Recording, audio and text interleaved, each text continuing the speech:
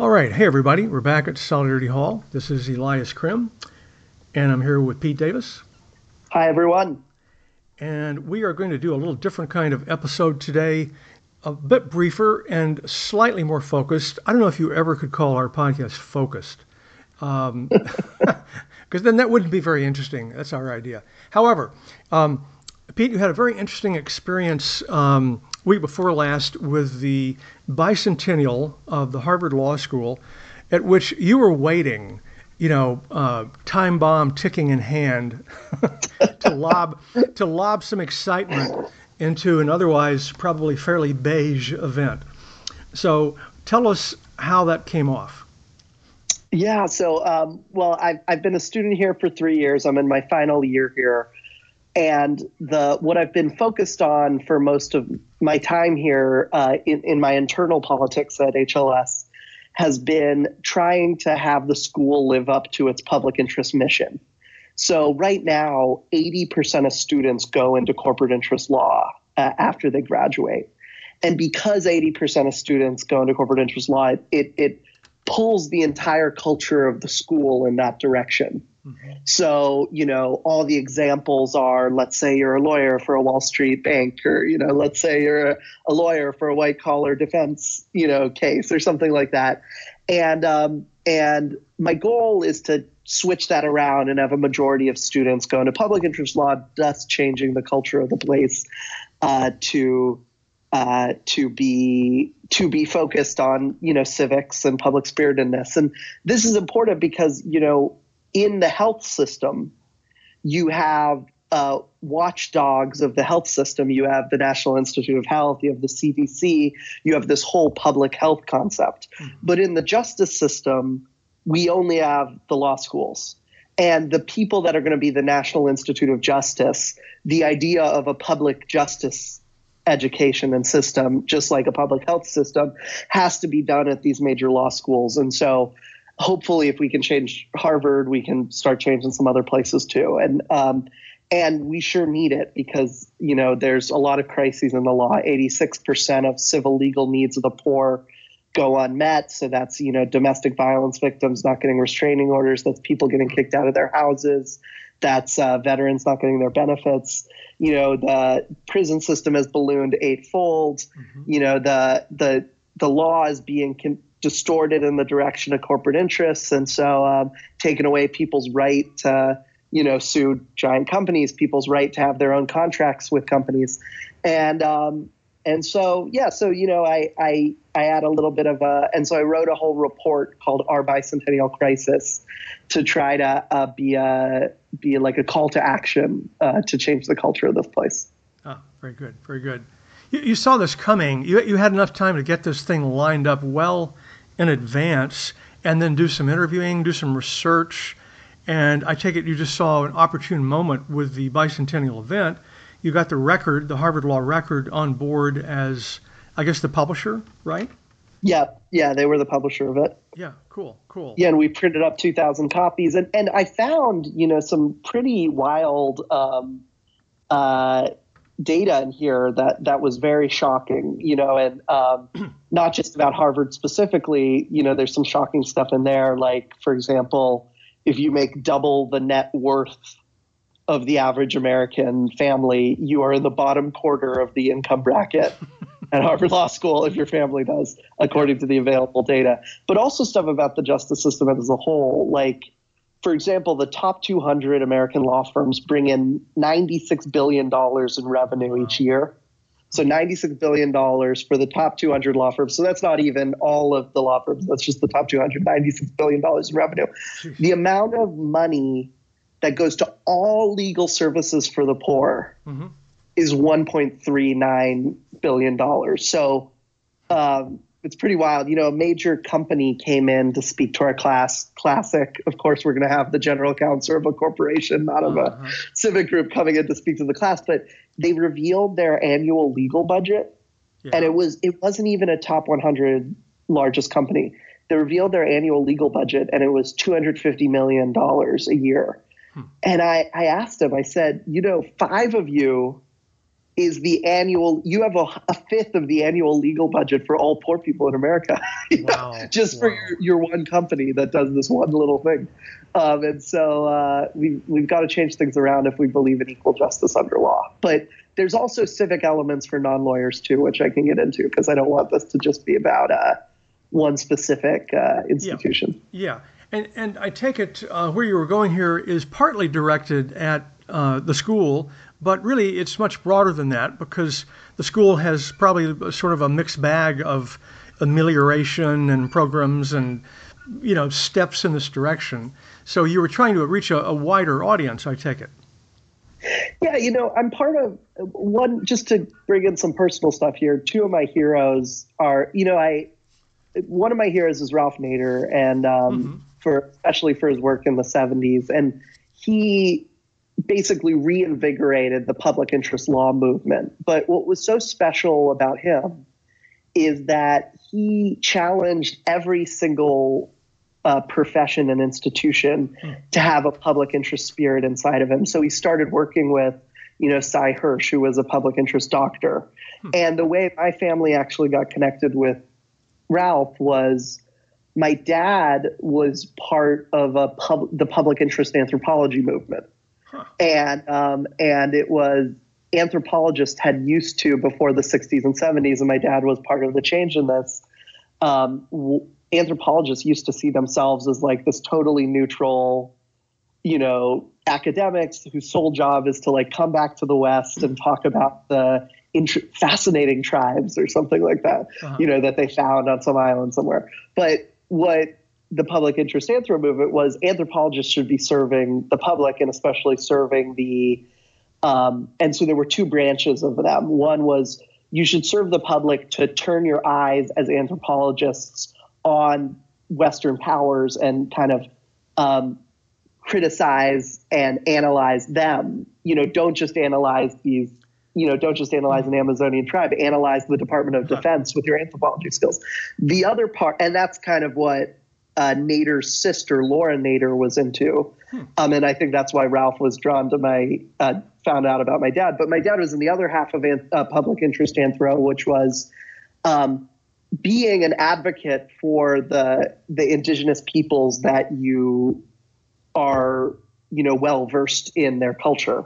So if you can know their culture and you can also translate their needs and interests to Western power to open up power to them and get them a seat at the table, your job should be to facilitate that. And what I love about this is this spirit of public interest can be in any profession. Anyone can think about how can we have our profession serve the interests of the many and not the few, because there's a fight to be had in every profession. Yeah. This is the restoration of what you might call civic courage. Yes. Amen. Something along those lines. Now, tell me, Pete, about the reactions, various, no doubt, that you got when you unveiled this report a couple of weeks ago. From props, from students, my main audience is, so one, the way that the administration, I'll start with the negative first and end on a positive note. The negative note is the administration has gotten very smart. The administrations have gotten very smart with internal critiques. Actually, administrations of everything, not just universities. But the smartest thing to do is not respond at all and pretend it doesn't exist. Like if you start saying, the student is wild, and, the student has it all wrong, then a newspaper has quotes from each side and they want to publish a story. If you say nothing, and I've had some major newspapers tell me this, we wanted to publish it, but if the administration's not going to react, there's no news. And so they're trying to silence me out. But the way you have to push at that is to force a reaction. And the way that I'm planning on doing that is through some of the positive things that have happened, which is some professors have written to me, some public interest students that I'm not converting but have like self-doubt. Like a lot of times I wanted to arm public interest minded students and faculty and staff with like the data that they could use to advance this fight. And a lot of them are grateful for that. And a lot of first years are talking about it. And there's conversations being had among first years. And it's like I have them like physically all around the school, like 2,000 hard copies, and they're like everywhere. I see them in all the corners, and I hope that people pick them up and then like they're like, oh, are you reading that? What's the conversation? And I've heard that that's happening. Mm-hmm. And you got to get the young folks, because the older folks have already committed to working in corporate interest law, and once that happens, they're already rationalizing their reason for doing it. So they don't want to hear anything that goes against that. It's a classic psychology thing there, right. which we all suffer from. I don't want to hear, now that I'm the guy who wrote this book, it's hard for me to hear facts that counter what I'm writing. So, but I think that's a phenomenon that's happening. Right. Cool. So in other words, this campaign is not over. You're waiting for sort of the next phase here. Yeah. So I had 12 proposals about how to change the school and how to change legal education. And I'm going to now convert it into mini campaigns, because, there aren't that many. There are some, like the public interest folks will sign on to all 12. But if I need to get to a majority of the school, I need to split them up into different causes, and then get majorities in ad hoc on each of those. And that's what I'm going to try to do. You don't have to agree with me on everything, but if you agree with me on this, let's work on this together. And there's like changes in the curriculum, changes in admissions, changes in the culture, changes in career paths. Some of the career advising, some of the ones that might be applicable to people outside of law, that might be interesting to them. Just law, like legal education and legal profession as a public policy issue for everyone. I'll talk about two. One is there is hardly any discussion on what I call lawyers as a civic good. So here's a quick schema for you. Many people think of law as a luxury good. If you can earn enough money and decide to allocate your money to get a lawyer, you deserve a lawyer. So I bet a lot of like libertarians think that way about lawyers. It's like a Lexus, you don't have an entitlement to it. That's one group of people. The second group of people, which is everyone else, is law as like a welfare state, social democracy entitlement, positive right, like housing, health. No one should have, not many people, health is kind of moving beyond this now among lefties, but let's say housing, not many people in America are saying, everyone should have the same house, but we're saying everyone should have a house, like kind of like a stand floor that like social democrats are advocating for. That's where most people are with lawyers. Okay, some people can have really fancy lawyers, but we just need to make sure no one's caught without a lawyer. And we're very earnestly fighting for that. But this is not the original idea of what lawyers were. The original idea was a third thing. It's a civic good where everyone has equal access to the law. And actually, the ideal is that everyone should have the equal amount of legal power. It's like a vote. It's much more like a vote than like public housing. I see. It's and people call you a communist for that, or people call you super radical, but it's only one click away from, we say everyone should have equal justice under law. It's very well established that you need a lawyer to have equal justice under law. So everyone should have the same lawyer power when you're in court. And the equivalent I sometimes give is, it's as if we had not enough voting booths for people. And instead of saying, hey, we got to fund enough voting booths for people, this is a civic good that everyone needs equal access to, we say, oh, it's okay, Bill Gates gets 5 voting booths. And, and there's no voting booths within 80 miles of you, and maybe we can start a bus service that some people can use to get voting if they really feel passionate about having a vote. That's where we're at with this. It should be everyone has a voting booth. Everyone should have a lawyer. And that's the idea there. So and you shouldn't have to buy a ticket to get in the booth. You should have to buy a ticket to get in the booth. Yeah, no, it's the cost of equal justice under law. I guess one thing that comes to mind in this kind of critique is the dilemma of from a kind of regulatory perspective, the fact of deregulation and the the way in which we have sort of abandoned any effort to push back against monopolistic practices, kind of in the corporate side and all that. All this big kind of 40,000 foot stuff. And so that's very important. It's very big. It's very hard to get your arms around. And then there's also something that you and I tend to think about, I think maybe a little more frequently, is more like law on the ground, the sort of grassroots need for legal or civic agency, right? And so how would your proposal impact our ability to regain our civic capacity through reforms in the law? Yeah, there's one of the things that, when people think about law, they think about, and lawyers, they think about like suing people or defending yourself against being sued, or, I committed a crime or I'm being charged with one, and there's that. But there's actually this whole history of lawyers as like civic creators and lawyers as facilitators of civic creation and civic organization. Yeah. There's this incredible quote, I'm going to pull it up, by Edgar Kahn. Edgar Kahn's probably the greatest thinker about this. He and his wife helped start the idea of legal services. They were the ones who got legal services into the Great Society bills of the Johnson administration. And what Kahn said, I think it's worth reading from. Because it's amazing to show the difference in how we think about this stuff. So let me pull up what they said. They said, if lawyers are continuous and effective rather than nominal and sporadic. So their idea was to have neighborhood law firms in every community, not like that would just be present in the community and be there like your neighborhood baker or your neighborhood policeman or your neighborhood mail carrier.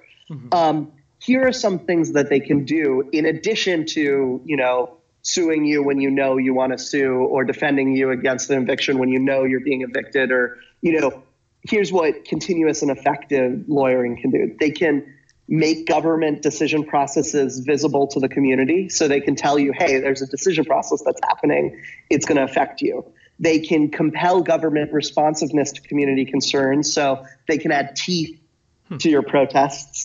They can transfer information from the community to government administrators in legal language.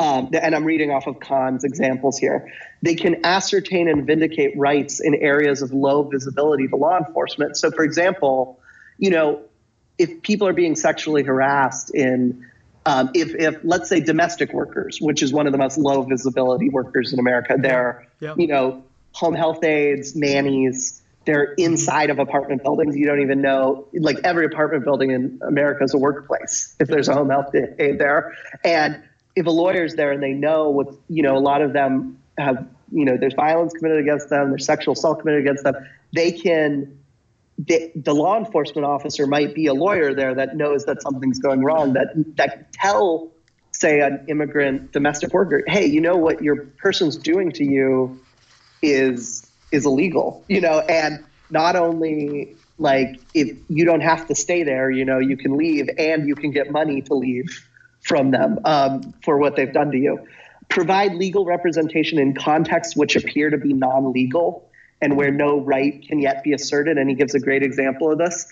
A principal orders all boys to come to school dressed in coats and ties without regard to the economic burden this imposes upon the parents. It was in the 1960s when he wrote this, so maybe that doesn't happen as often now. But, something can happen in the community and they might not know that there's some legal issue, and a community lawyer that's continuous and effective rather than nominal and sporadic can do that. And then the final thing he said is they can help nurture the growth of embryonic civic organizations. Simple stuff, like, hey, let me help you start a nonprofit.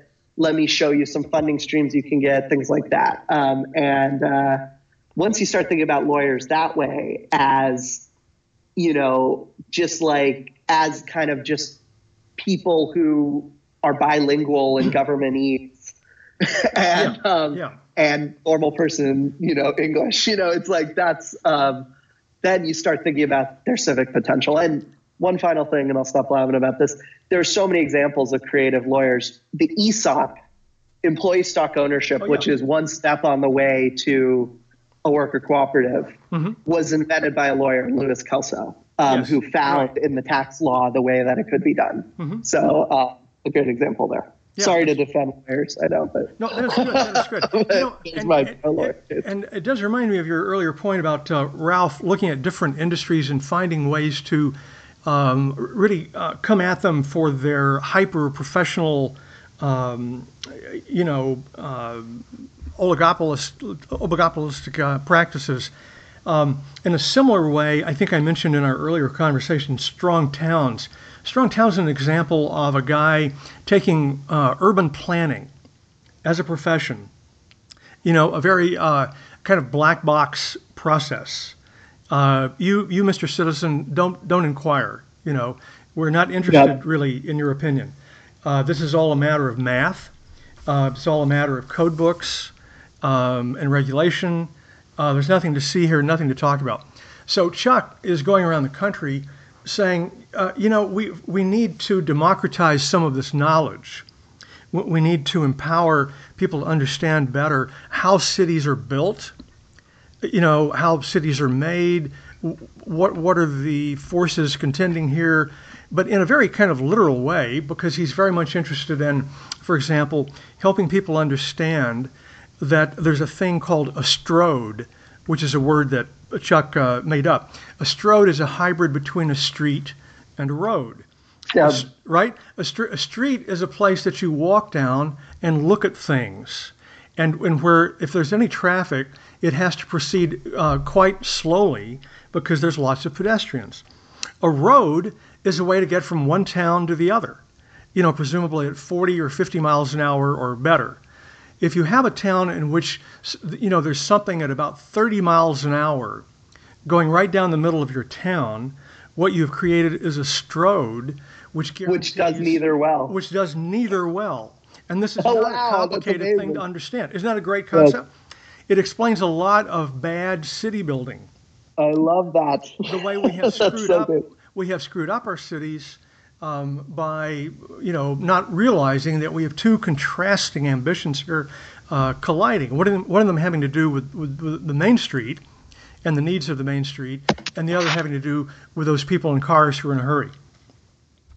What I love about this is what these types of people do is they remember. One thing I'm noticing about that is they remember what the original intent of like different things were, and remind us, like calling back to, hey, what's the point of X? What's the point of Y? Because it becomes so rote when you've been in a profession for so long, and when it's lost in the generations that you're like, oh, you learn to do this and you do that, and this is what you do. And in every profession, there's an original idea of that, and there's an original idea for a road and for a street. That's right. There's an original idea for tort law.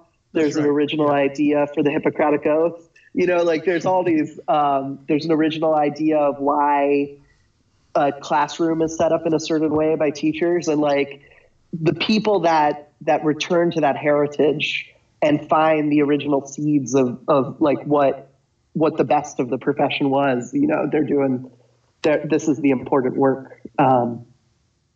What I love about, one way I've thought about Nader's model of change is that it's a theory of civic revival among many. But there's so few theories of civic revival that when there's another one, you always get very excited. So I'd say that the two main ones that are popular today.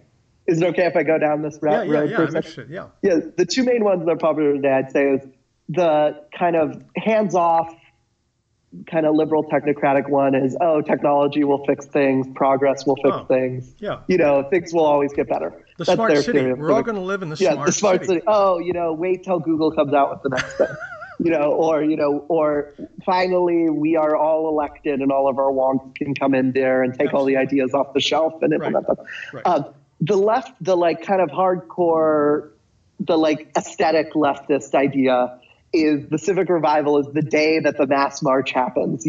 One day when we all take the streets and burn down all the institutions, Right. then and everyone is awoken, and this idea, that's the day that the revolution comes. Yep. And I'm paraphrasing here. No one's a pure form of this, but I think at our worst, we get too far in our pure form. Nader's was interesting. His theory is that people in their area of expertise, which he believes kind of in a democratic faith, he believes everyone has some area of expertise.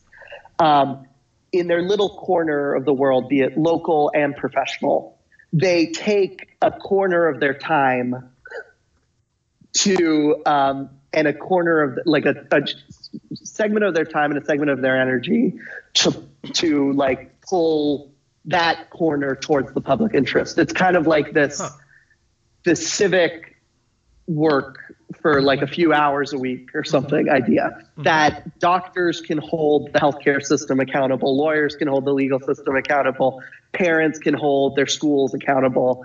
And it's kind of this, I like it because it's a good-natured American idea of you give part of your time to your family, you give part of it to yourself, you give part of it to your interests, and we just need part of it to the public, and that's his public citizen idea, and I like the idea of a small a group of people in every profession could wake up every profession and every institution, and there's a lot of this taken to the extreme isn't enough because there's going to need to be more than just kind of a few good-natured people. There probably will need to be some stuff in the streets. There probably will need to be some technology. There probably will need to be other new forms. But at the very least, that's a start.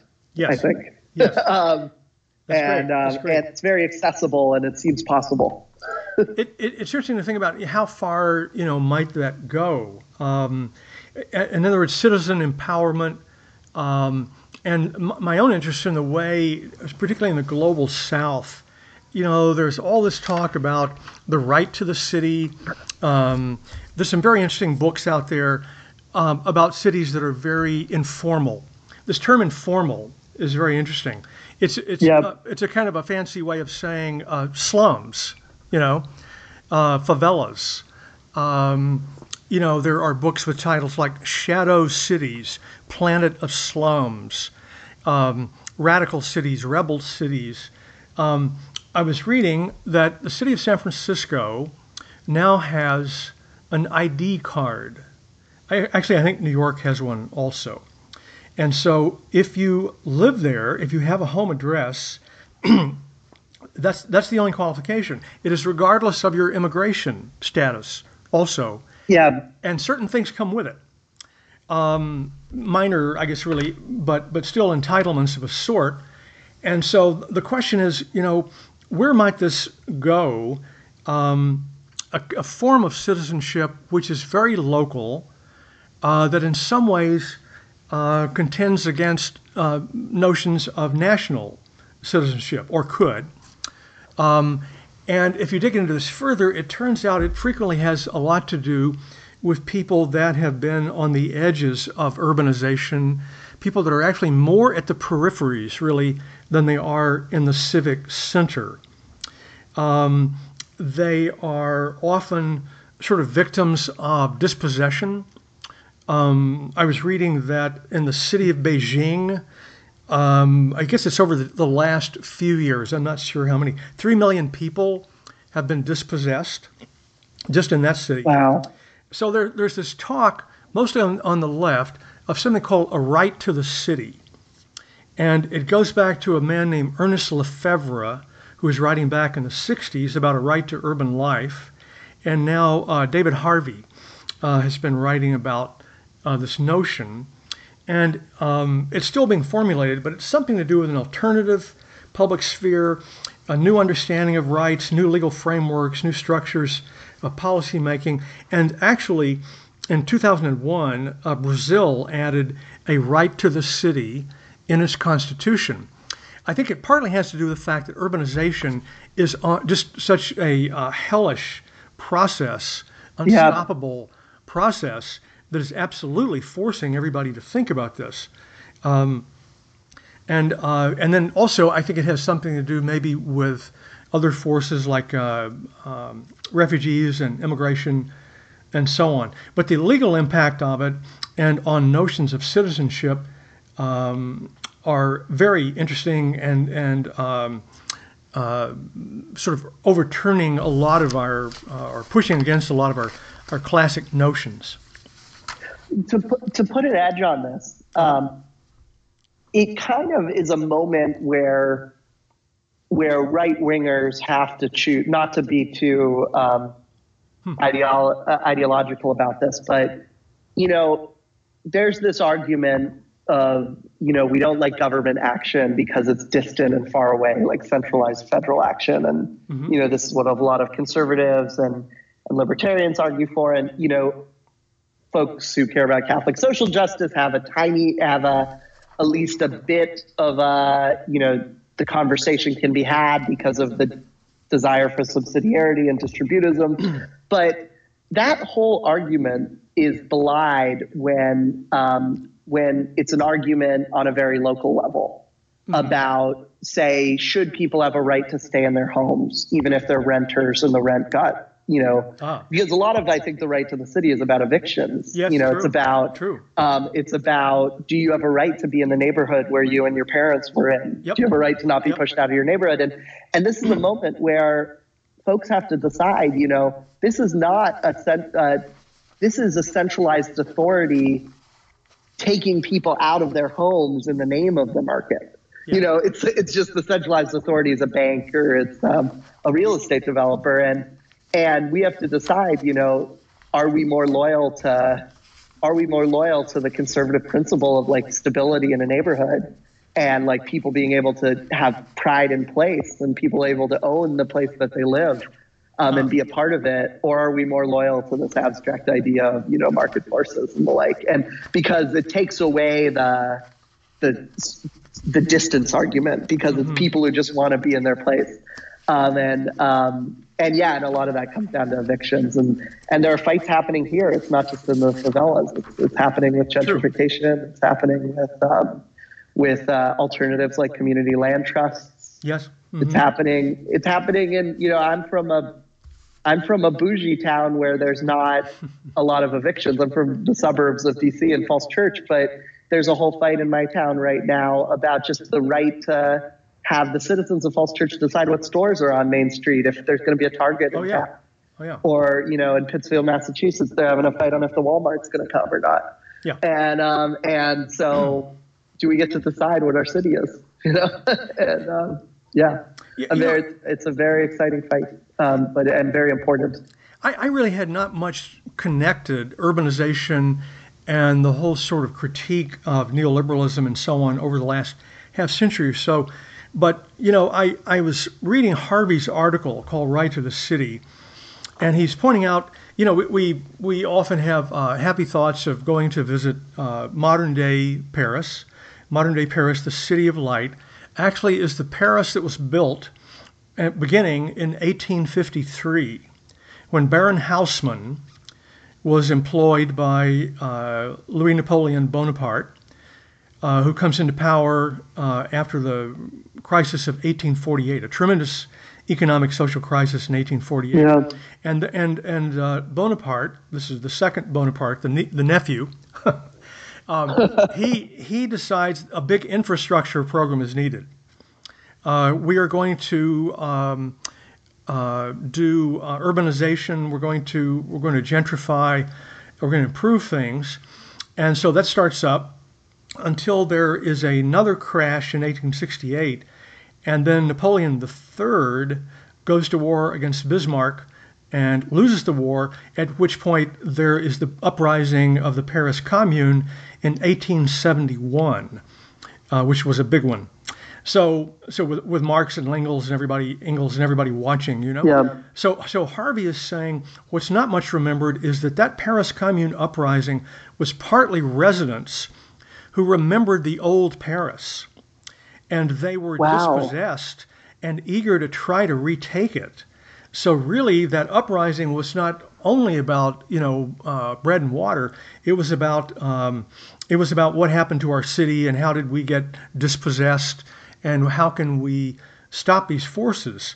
And then I think about what happened with Robert Moses, what almost happened with Robert Moses in Greenwich Village, when Jane Jacobs, a mere housewife, as she was described at the time, with a kind of a hobby of urban planning, organizes the neighborhood and stops the most powerful guy in the city of Manhattan.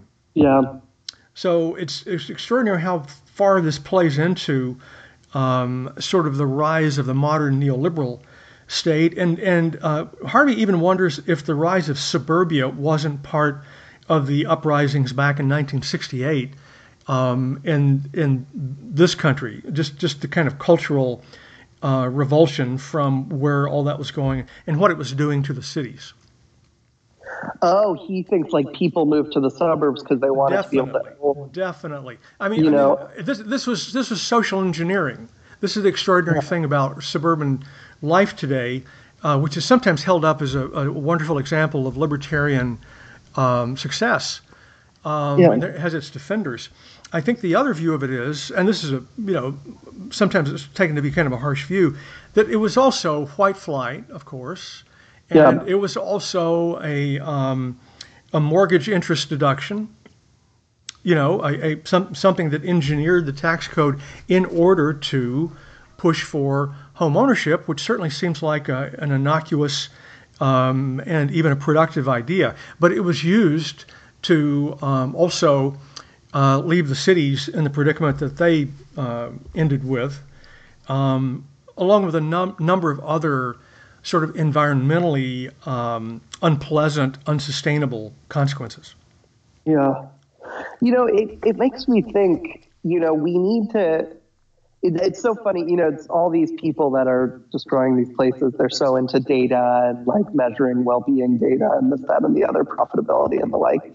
Yeah. But it might be great to do a national pride of place survey that tracked over time, simple questions like, are you proud to be part of your neighborhood on a scale of 1 to 5? Are you proud to be part of your city? Are you proud to be part of your state? And see which places, see what percentage of, it reminds me of James Howard Kunstler. It's like, what percentage of people now are in places that they're not, like, they don't even know, there's some people that I bet live in places they don't even know what city they're in. That's right. Because there's such sprawl. Oh, I don't know. Right. I think I'm near the city, I'm just off the highway, I mean, they're living in no place. It's essentially there's no identity to the place at all. Yeah. Right. And it's such a, and track that as like something to measure, because it's like, and how, when people are opening up these no place businesses in places, instead of having pride of place businesses and pride of place entities. I think pride of place, some people would say it is present in places where some of us would be unlikely to think you could find it. And there's an example of this that happened about 1.5 years ago in my town when I convened a handful of people from what we would call in Valparaiso a, quote, bad neighborhood. Yeah. The bad neighborhood is a very mixed neighborhood. There's really very little crime of any kind in Valparaiso, but such as there is goes on around, probably 3 or 4 blocks of this neighborhood. So it has a bad rep. We got some residents together, including a wonderful character who was the postman. And the postman had a little speech to make. And his speech was about his neighborhood Hilltop, which is about 1,100 people. And he said, what I want to tell you is that, first of all, this is the most diverse neighborhood for quite a few miles around. We not only are black, white, and brown, we are Asian, all kinds of Asian, and other things that you would not believe. And not everybody is aware of it, but because the neighborhood is relatively affordable, there's a lot of rental property and a handful of sort of nice older homes. It's really very mixed, and it's tremendously diverse in a cultural sense. And then the other thing he had to tell us is that this neighborhood with the bad rep he believes is the city's best kept secret. The residents don't even particularly want to share it with the rest of the community. The fact that, according to the postman, this is the neighborhood where people get together and help each other and don't need much coaching, because they all have this kind of sense that we have got to get through this together somehow. So despite the fact that there's a fair amount of rental property, it's somewhat transient, this is the neighborhood that really has the most social capital. It was a terrific endorsement, and people say that urban renewal, this term that was used back in the 60s and 70s, the thing that Jane Jacobs was pushing back against, meant taking out neighborhoods which, for whatever reasons, might have been displeasing to the developers, but there was all this social capital and all of this important self-support going on, which then got obliterated. Yeah, no, they can't see. It's like they're such obsessive measurers that it doesn't hit into their measurements of what is valuable. Yeah. It's nothing to them. It's not only that their measurements are wrong. It's that it's not only that what they're measuring is wrong. They're so obsessed with their measuring that it really puts the blinders on to seeing these wonderful things that are happening everywhere. Yes, that's right. A good example is like post offices and schools. If you see a post office as or a library, if you see a post office or a library or a school as like a single metric, like throughput of envelopes, number of books checked out, and like test score improvement. Yeah, maybe some post offices, libraries, and schools are failing, but if you see them as a civic infrastructure that's part of an organic place, that's right. You might see the postman as the one who finds, checks on elderly people with their medicine.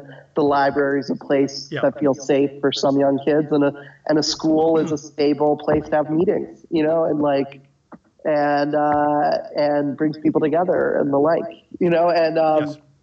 That's what's that's hiding with these places. I love that story. That's great. We gotta, I'm all for like bringing back, state funding of art, like for pride of place art, like Grant Wood. Yes. Or we need to have like the official portrait of this neighborhood. No, that's right. That's right. Yeah. That's right. It's a delicate calculation in my state of Indiana. It's a delicate calculation to try to figure out, and this is a genuine problem, what is the population number below which we probably are not coming back? That's interesting in each city. Yep. So we're down to, you can find places, many, many, many places in Indiana that are somewhere around 10,000, 8,000, 6,000, and the trend continues in that direction. Now, I don't know what the right number is. You might argue theoretically it's somewhere around maybe 20, 25,000. If the city has some kind of bones, if it looks like something other than a big mall, that's good. That's one piece. A second piece is some kind of economic activity. You can't be just completely bereft of commerce, Yeah. And third, there's got to be some history of local citizens, families being involved and giving. Yes. Right? And it seems like if you have those three ingredients, you might make it.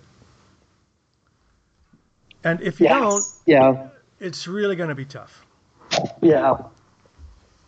This is, it's like, this must be this makes me think, Elias, that this is what's drawing you to civics and these types of questions. Yeah. Right. Because you're seeing it in Indiana. I'm not I only read about this stuff. I'm from two places that haven't been hit by that, but civics is one of the elements of kind of post-industrial revival, I guess. So. That's right. Well, you're right about placemaking. There is kind of an idea that there's a certain kind of magic. There's a kind of a pixie dust in a can you can buy. And if you're good with it, you will take your awful, dilapidated, mostly shuttered downtown and you'll do startup stuff and you'll pop up stuff and you'll make things happen. And in giving it that kind of push, there are cases The city of Memphis actually is one where this happened, this worked. And Memphis has, I understand, in many ways, been sort of restarted after looking like it was about to go into kind of a death spiral. So there are stories like that. But here's the tricky bit.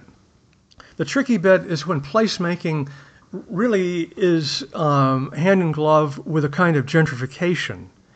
And so this is a very, very tough thing to manage, because it would seem, certainly Chuck Marohn and Strong Towns would argue, that gentrification is, in a way, kind of a neutral thing. It isn't so simple to say it's either good or bad. It's something more to do with how it is managed and, how many people the process benefits. In other words, can you engineer this process so that it doesn't, benefit just a handful of developers and new residents, and everybody else is marooned. But it turns out to be tough to do because there are a lot of competing interests, and there are a lot of people who would just flatly argue gentrification is an unalloyed good. Really? Yeah. Yeah. So that's tough to. It's tough to get around because they don't get that social capital thing. They don't get, the kind of communitarian thing. It's just all about, value of the land and those kinds of measurements. Well, it's also this question of it's a confusion of the goal of reviving a city is not to make that plot of land have more activity. It's like if you could do that by, forcing everyone to leave and moving. That's right. Another group of 1,000 people there, that have different income. That's not that's what sometimes the trick is. It's like the real question is it's some mix of those 1,000 people as individuals, their relationships, and the land itself. And how do you preserve that? It's if they're advantaged by the new hipster coffee shop, then that's great. That's good gentrification. If they're pushed out by it, that's the worst. So. Yeah, exactly. There are places, sort of planned communities, planned neighborhoods. One that I really want to go see, I haven't quite had a chance to take a close look, but down near Indianapolis, there is Carmel, Indiana. And Carmel looks like some sort of beautiful kingdom that dropped from the sky. It's shiny and new and monumental, kind of a small Versailles, and just hugely in debt, just in debt, over the horizon, and yet everybody looks at each other and says, "Well, didn't this work out well?" So it's actually a success story, or are you being ironic? Well, no. I mean, it's probably moving into kind of a red zone where they're going to realize that this thing is not sustainable. There's no way to pay for what we just put up, which is really most of the message of Strong Towns. We're building places that are not sustainable either from an environmental point of view or from a fiscal point of view. They're not productive in the true sense, Yeah, well, it's like, I guess I've heard Strong Towns said some things about buildings, investing in buildings instead of people. Yeah. It's a short-term win for a politician to build a new fancy building. Exactly. They can put their name on it, and you can't put your name on slowly bending the curve of social capital, over slow and steady over time. No, that's right. How to preserve the old neighborhood? It's a very, very challenging thing. And then the other thing in the background, and then maybe we'll close out and take this up at a later time. I've been looking at the trailer of this upcoming documentary. I don't know if you're aware of this, but it's called Human Flow. Have you heard about this? I haven't heard about it. No, tell me about it. It's a Chinese documentarian. I forget the guy's name for the moment. He's pretty well known. But you can just imagine what this is. It's 2 hours of high-def movie footage from around the world, and it is nothing but on-the-ground, face-to-face footage in refugee camps. Wow, yes. And debarkation points for immigrants, Sicily, down there, and some interactions, some conversations, some testimonials. But I can just not imagine. I cannot imagine what this is going to be like to watch for 2 hours, because it's just going to absolutely blow our minds. Yeah, it makes me. One thing that makes me think about, and your mention of the favelas earlier and the informal city, Yeah. is the idea that there's these places. You don't want to say that these places that have been denied and disempowered, there's like some glory there, outside of the glory of the dignity of people and the fact that these are humans. You don't want to call it precious or anything, but the reality is that these places are teeming with life. They're teeming with ideas. They're teeming with civic leaders, Right. and they're teeming with intelligence and genius and creativity. And what we often do with these places is we try to discipline them. We try to say, like, we need to bring law in here, and all of this needs to stop. Yep. And of course you want like violence to stop, but like what instead we should be doing is cultivating them, cultivating and developing in the deeper sense of development. I talked to someone who was in one of the, who lived in a version of this in America, and, they were a weed dealer. And I was asking them to describe their process of, growing the weed and dealing it. And it's totally creative. He goes, I learned all the details. I bought the lights. I saved up money to buy the lights. I did this thing, I got really into different ways to grow. And, I was like, this is just a creative person who's doing the thing that is available to him. Yeah. And we have to see that. And I know this is very abstract, but we have to see the genius and the connections and in these places, and raise up their leaders and preserve the informal institutions out of there, and don't see the law as disciplining, but seeing it as, hey, law can help steal these connections for you. They can help make this stronger.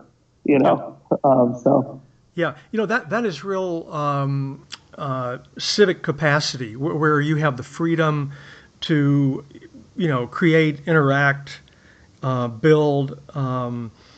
But that's what it once was. That's the libertarian dream, I guess, kind of in a sense. And kind of tying it back to our opening, there is a kind of legal anxiety, right? Legal and regulatory anxiety, so that it's though we just don't, as Chuck Marohn would say, we could not build our lovable cities again today. It would not be legally possible. Yeah. How crazy is that? Yeah. So that's that's sad. Like, I think about all these wonderful institutions that we're so lucky we inherited, because they could never, like Halloween. Look at how civic Halloween is. It's deeply joyful. True. All the kids in America get dressed up in things, and everyone has a participation at every house. No one could have gotten that off the ground today. We only could have inherited it, Exactly. So that's the hope. One thing on what's the difference between laws disciplining and laws activating is I've been thinking a lot about the word infrastructure. This is kind of my hobby horse this last 2 weeks. I heard iGen, this might be all over the place, but I feel like this might be a good thing to close with. Okay. iGen Poo, who's the head of the Domestic Workers Alliance, was talking to Ezra Klein on a podcast. And she said she's really into the caring economy. She's into taking care of kids and taking care of elders and the future of that. And she said elder care and child care is part of the infrastructure of the economy. Mm-hmm. And if we strengthen that, we're strengthening the infrastructure of the economy. And she said infrastructure is that which facilitates commerce. And you can think about this in a civic sense. It doesn't have to be a very market sense. Like, it facilitates community and commerce is infrastructure. And the lack of infrastructure privatizes all those things so that everyone has to deal with them alone. When you have infrastructure, it takes that burden off of you, does it together, and lets you focus on the things you actually care about. And so strengthening elder care not that you don't care about elder care, but like strengthening elder care and giving people some more security around it will help them feel, that people are being, people are taken care of. They have a system in which there's enough money to help people out, and thus they're free to, keep interacting with the world. And I was thinking about this broadened sense of infrastructure. That infrastructure is like thinking about what can we do together to make community and commerce more facilitated, that everyone is burdened with privately. So, for example, a basic one with like favelas and others is like security is privatized when you have an informal kind of place. And it means everyone has to, instead of like thinking about just raising their families or running their shops or doing their community projects, they also have to like think about their bodyguard and think about, how we protect ourselves. If you can have community-based security together, then you're freed up to do things. That's infrastructure. And infrastructure is facilitating rather than disciplining systems. And how can we how can we have infrastructure as a disciplining order? Yeah. Which is a form of civic trust. And of course, there is a great scarcity of trust practically anywhere you look.